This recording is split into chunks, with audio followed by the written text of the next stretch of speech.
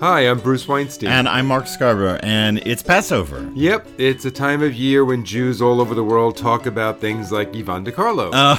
And burning bushes. And Yul Brynner, and Edward G. Robinson, and I don't know who else is in that movie. Everybody, right? Yeah, I don't even remember. I don't know either. But the other thing we talk about endlessly, we argue about, we fight about, is matzah brai. Gesundheit.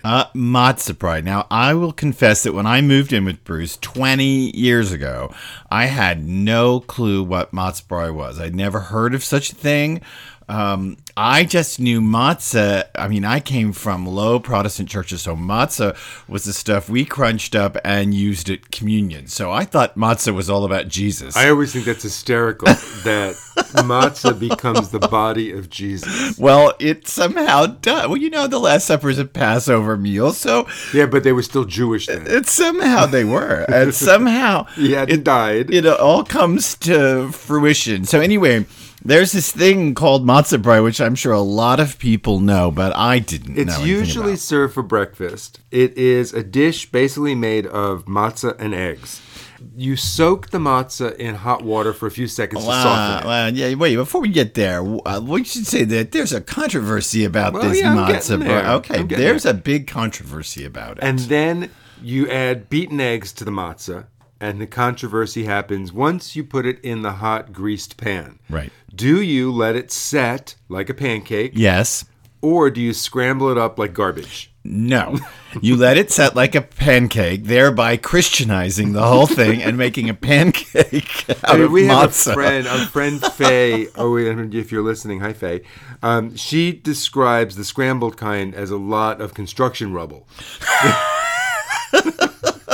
It is. So basically... The pancake kind is more like a torta. You've taken this soft matzah and you softened this matzah and you've scrambled it with eggs. And if you just scramble it, it looks like... It looks like something the cat ate and brought back. Lovely. It looks like mortar, whatever. Now, you say that there used to be a restaurant in New York. Me? You. Okay. You say there used to be a restaurant in New York where you could get it either style. Oh, Ratner's. Oh, I loved Ratner's. Down on Delancey Street, right at the foot of the Manhattan Bridge, was Ratner's. Kosher restaurant we used to go to all the time.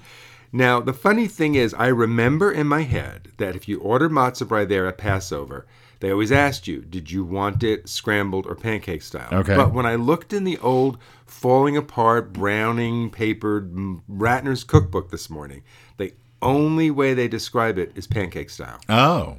Well, maybe they just... I don't know. Maybe they that's the recipe they published since the Goyim buy most of the books in this country, and they wanted pancake. You sure you can't make waffles out of matzah brai? You sure that would be the? Oh, I think tomorrow morning we're doing that in the waffle iron. I think that would be the most Christian of all matzah. We're going to try and matzah brai waffles tomorrow. Now I have to say that a lot of people I've been seeing a lot of matzah brai on social media because it's the week of Passover, and I have seen people who claim it's not even supposed to be sweet, that it's a savory dish. Well, the matzah brai itself is savory. You don't put sugar in the mixture, and for God's sakes, you don't put dried fruit, and you don't put... And I have to say that, several months ago, we had a dinner party, and Bruce made a savory matzah brai to go with the dish. Well, I made matzah brai. I actually put some chives in it. Well, that's what I mean. It was more herbal and... But there's no sweetness in it, and I cut it into wedges and put braised short ribs on it. But for breakfast, you cut it into wedges, and you drown it in maple syrup. You know my theory about maple syrup. Whenever you have a pancake or whenever you have a waffle, a pancake, a waffle, or even a slice of pancake-style matzah brai should set sail on a sea of maple syrup. The only problem with that is pancake-style matzah brai ain't light enough to sail on anything. Well, it's going to sink to the bottom of the sea. And the bottom of something else, too, since it's a binding food. And, a lot of people complain about the inability to... Anyway, buy Citrusel for Passover. So before we make it, and we are going to make it for you, you know that matzah brai is not the only controversy in Jewish cuisine. Oh, gosh. It's 4,000 years. No, wait, 5,000 years. Am I getting it right? 5,000 years of struggle. Well, there's a couple of other Passover controversies. Matzah balls. Some people like them dense and firm, and some people like them light and fluffy. Yeah, and some people put herbs in them etc. Yeah, they're wrong. Some people don't do anything. They're just straight on. You put garlic powder in them, and we actually got knocked in a review years ago on the Ultimate Cookbook because Bruce had the audacity in the Ultimate Cookbook to make matzo balls and put garlic powder in them. And so I referred that person to the ingredient list on the box of Manischewitz matzo ball mix. Yeah. So there you go, garlic powder. I don't think so. Anyway, I like them with herbs in them, but I don't really have a dog in this hunt. So other than to Christianize the matzo balls too. So. And then there's another Passover controversy, and that's whether you get to eat rice. Oh gosh. Well, or xanthan gum. Or that's that whole thing. That whole thing that I am an outsider looking in on this whole Sephardic Ashkenazi thing. Sephardic Jews think they're better than everybody else. No, Ashkenazi Jews think Sephardic Jews are better than everyone else. No, that's really the truth of the matter. But they get to eat rice at Passover. Oh, that's why they get to eat rice. And they're from Spain, and Tunisia, and Morocco. They're sophisticated. And they're exotic. Oh, sure. They're the exotic Sure. Jews. There's no racism running along anywhere in there. No, not at all. Scratch a Jew, find an anti-Semite. Well, okay, so I'm scratching an Ashkenazi and finding a Sephardic lover. But that's not Passover's not the only holiday with controversy. Well, no, right. And you know about this one. Yes, it's the whole Yom Kippur thing, and whether you break fast with brisket or with smoked fish. Because and bagels. Yom Kippur is the high holy day of atonement, and you're supposed to fast all day. Right. I grew up in a house where we ended the fast with appetizing. What does that mean? That means bagels and lox and whitefish and smoked herring. Yeah, I didn't know that either until I moved to New York, that there was a thing called appetizing. And you go to appetizing stores. This is appetizing. And that's not an adjective, that's a noun, meaning smoked fish and bagels and cream cheese and all that. Yes, but I knew a woman once whose father was a rabbi, and they always had brisket for Yom Kippur. That's wrong. When you don't eat all day, the last thing you want to do is eat brisket. You have a stomach ache all night. But I know a lot of families that broke fast with brisket, and they were just stupid. Okay, so let's pass on out of our controversies. Okay, to so we're going to make the most delicious matzo brie. The reason we're doing this podcast is earlier this week we posted a picture of this matzo brie. Bruce's mother was here for Passover, and he made matzo brie on the first morning of Passover, I think, the first morning, and well, it got a lot of hits on social media, and a lot of people kept saying, recipe please. Because a lot of people didn't recognize it, because my matzo brie looks like a torta. It looks like a frittata. And even a lot of pancake matzo bries, if you look online, they're flat. They're like pancakes. But mine isn't flat. It's thick. It's tall. It cuts like a cake. It's actually quite beautiful. Yeah, it's not, when you say tall, it's not like a layer cake no, tall. But it's an inch and a half. It's like a single layer. A couple inches high. And that's the right. basic, I mean, it's really and easy. it is a maple syrup and, well, even a butter vehicle. Sure. So be ready. So basically the formula is that for every 3 squares of matzah, it's 2 eggs. 2 large eggs. 2 large eggs. Yeah, well, see, that's the difference between Chef here and me, the writer of all our books, because I am ridiculously accurate in the writing because I want to be. So when we were talking through this recipe today, he says eggs. I have to clarify his large eggs. He says 3 squares of matzah, and I'm like, how big are they?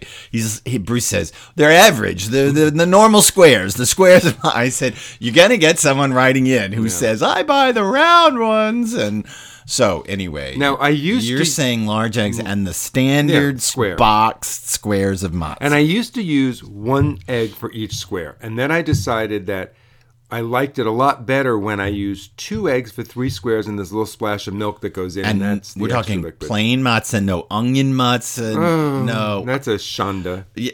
No chocolate-covered matzah. No chocolate-covered matzah. No gluten-free matzah. You know what else is a shanda? Cinnamon raisin bagels. No, they're delicious. No, that is a shanda. Blueberry bagels are a shanda. It's all a shanda. Cinnamon raisin, you might as well have chocolate chip. Why is the goy defending the purity of the bagel here? Why are you... Cinnamon raisin. Anyway, okay, so let's take 2 whole eggs, 2 large eggs, and 3 squares of matzah. Now what? So, but we're actually going to make this for 4 people. So we have 9 squares. Wow. Of matzah. That's getting up near a box. Yeah. And I'm breaking them up, and I'm going to break them up into pieces that are about 2 inches, 1 to 2 What inches. kind of matzah should you use? Should you use the $500 a box The matzah? shmura matzah. No, Whatever. you don't need to use shmura matzah. Go get yourself some strites or some manischewitz, some plain matzah, not the egg matzah. Okay. And you don't need to find salt free either. Salt is good. We like salt. Salt is good. So now I'm using super hot tap water. You could boil water if you want. I pour it over, and we're going to let this sit just for like 15 seconds. You've This crunched is- them up. Yep, yeah, they've been broken up. This is just enough to soften them so that they'll be able to absorb the egg. If you put the egg in, it won't absorb because they're cold and they're hard. And that's it. I'm going to drain them out now. I just wanted them to begin to soften. I know when I was growing up, I had one friend whose mother broke them under the sink with the hot water running over them. She What? thought that was Broke enough. them where? Into what? Just Aren't they sort just of- gushy? No, at you that just point? break the matzah under the water so it barely absorbs any. I like it a little softer than that. That's bizarre.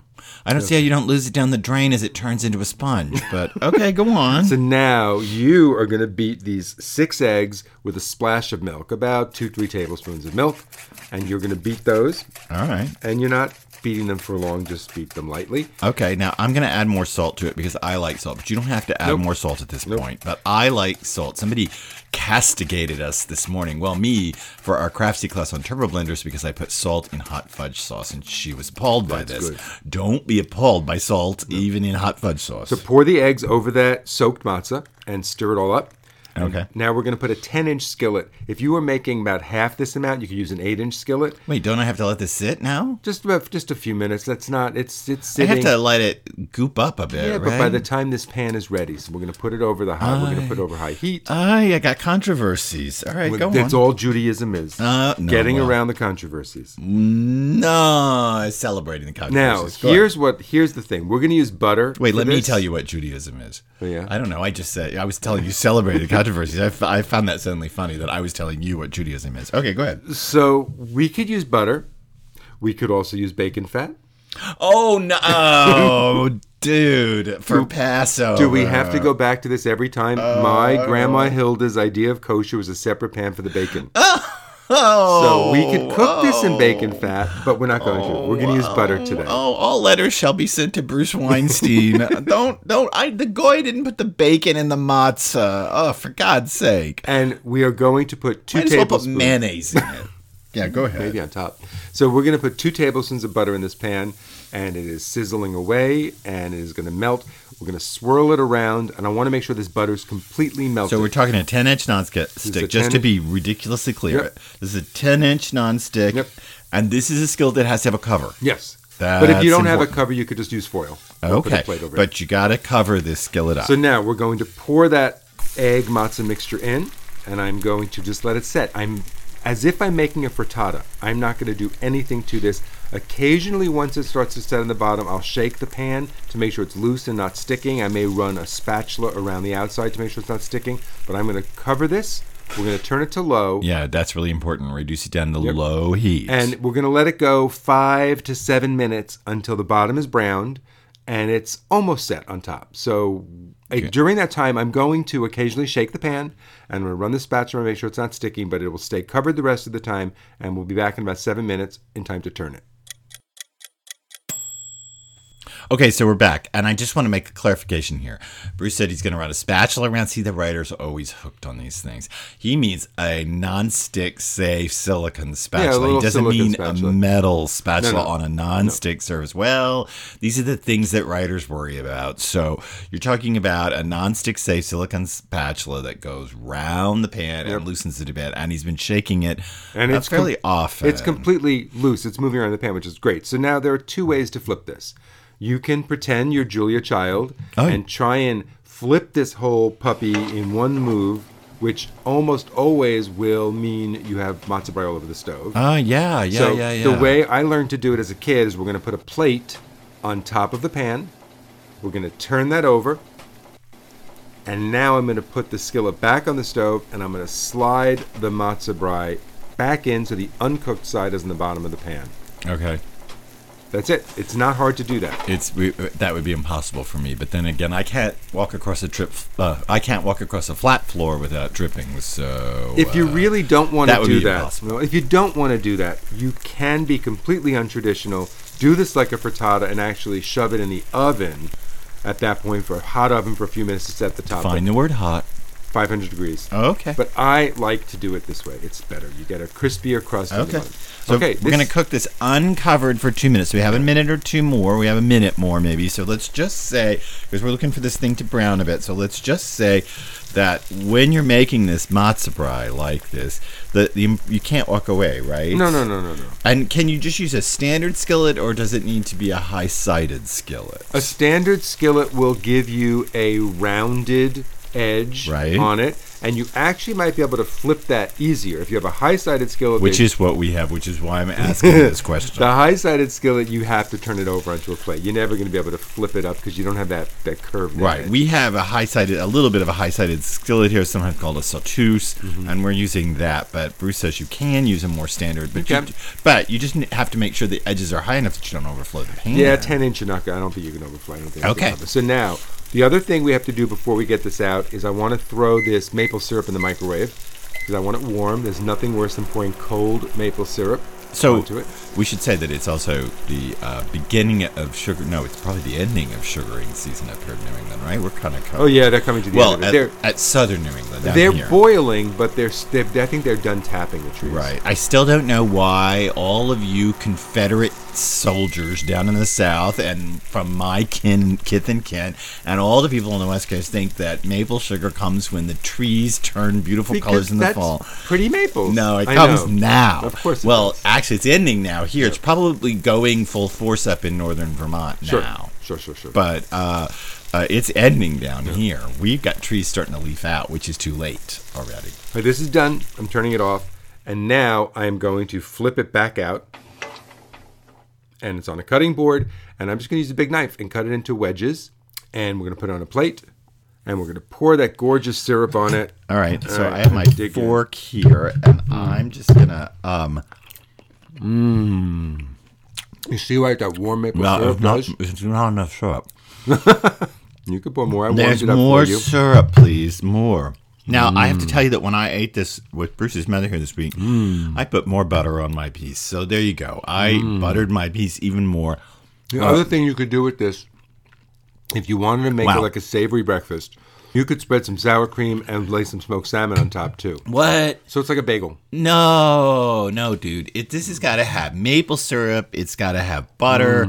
You gotta listen. If you're gonna feed it to the goy, you gotta make it like the goy like it, which is with like the maple pancake. syrup. Yeah, that's like right. donuts. Oh, it's like donut brie. These are good. We'll do that for Easter. Donut brie. I like it. You make matzah. No, you crush up donuts with eggs and you fry them. That makes chametz in it. That put flour in it. But we're not eating that for Passover. You can't have donuts on Passover. No. There's got to be a way to crush up matzah and mix it with eggs and fry it in a deep fryer. Oh, a deep fryer. Yeah, lots of matzah, just a few eggs. I'm working on this. If I can make donut matzahs. Great. We'll work that out. We'll send the recipe to Yvonne DiCarlo. Oh, excellent. And we'll see how that goes. She can feed it to Yul Brynner. Excellent. That's good.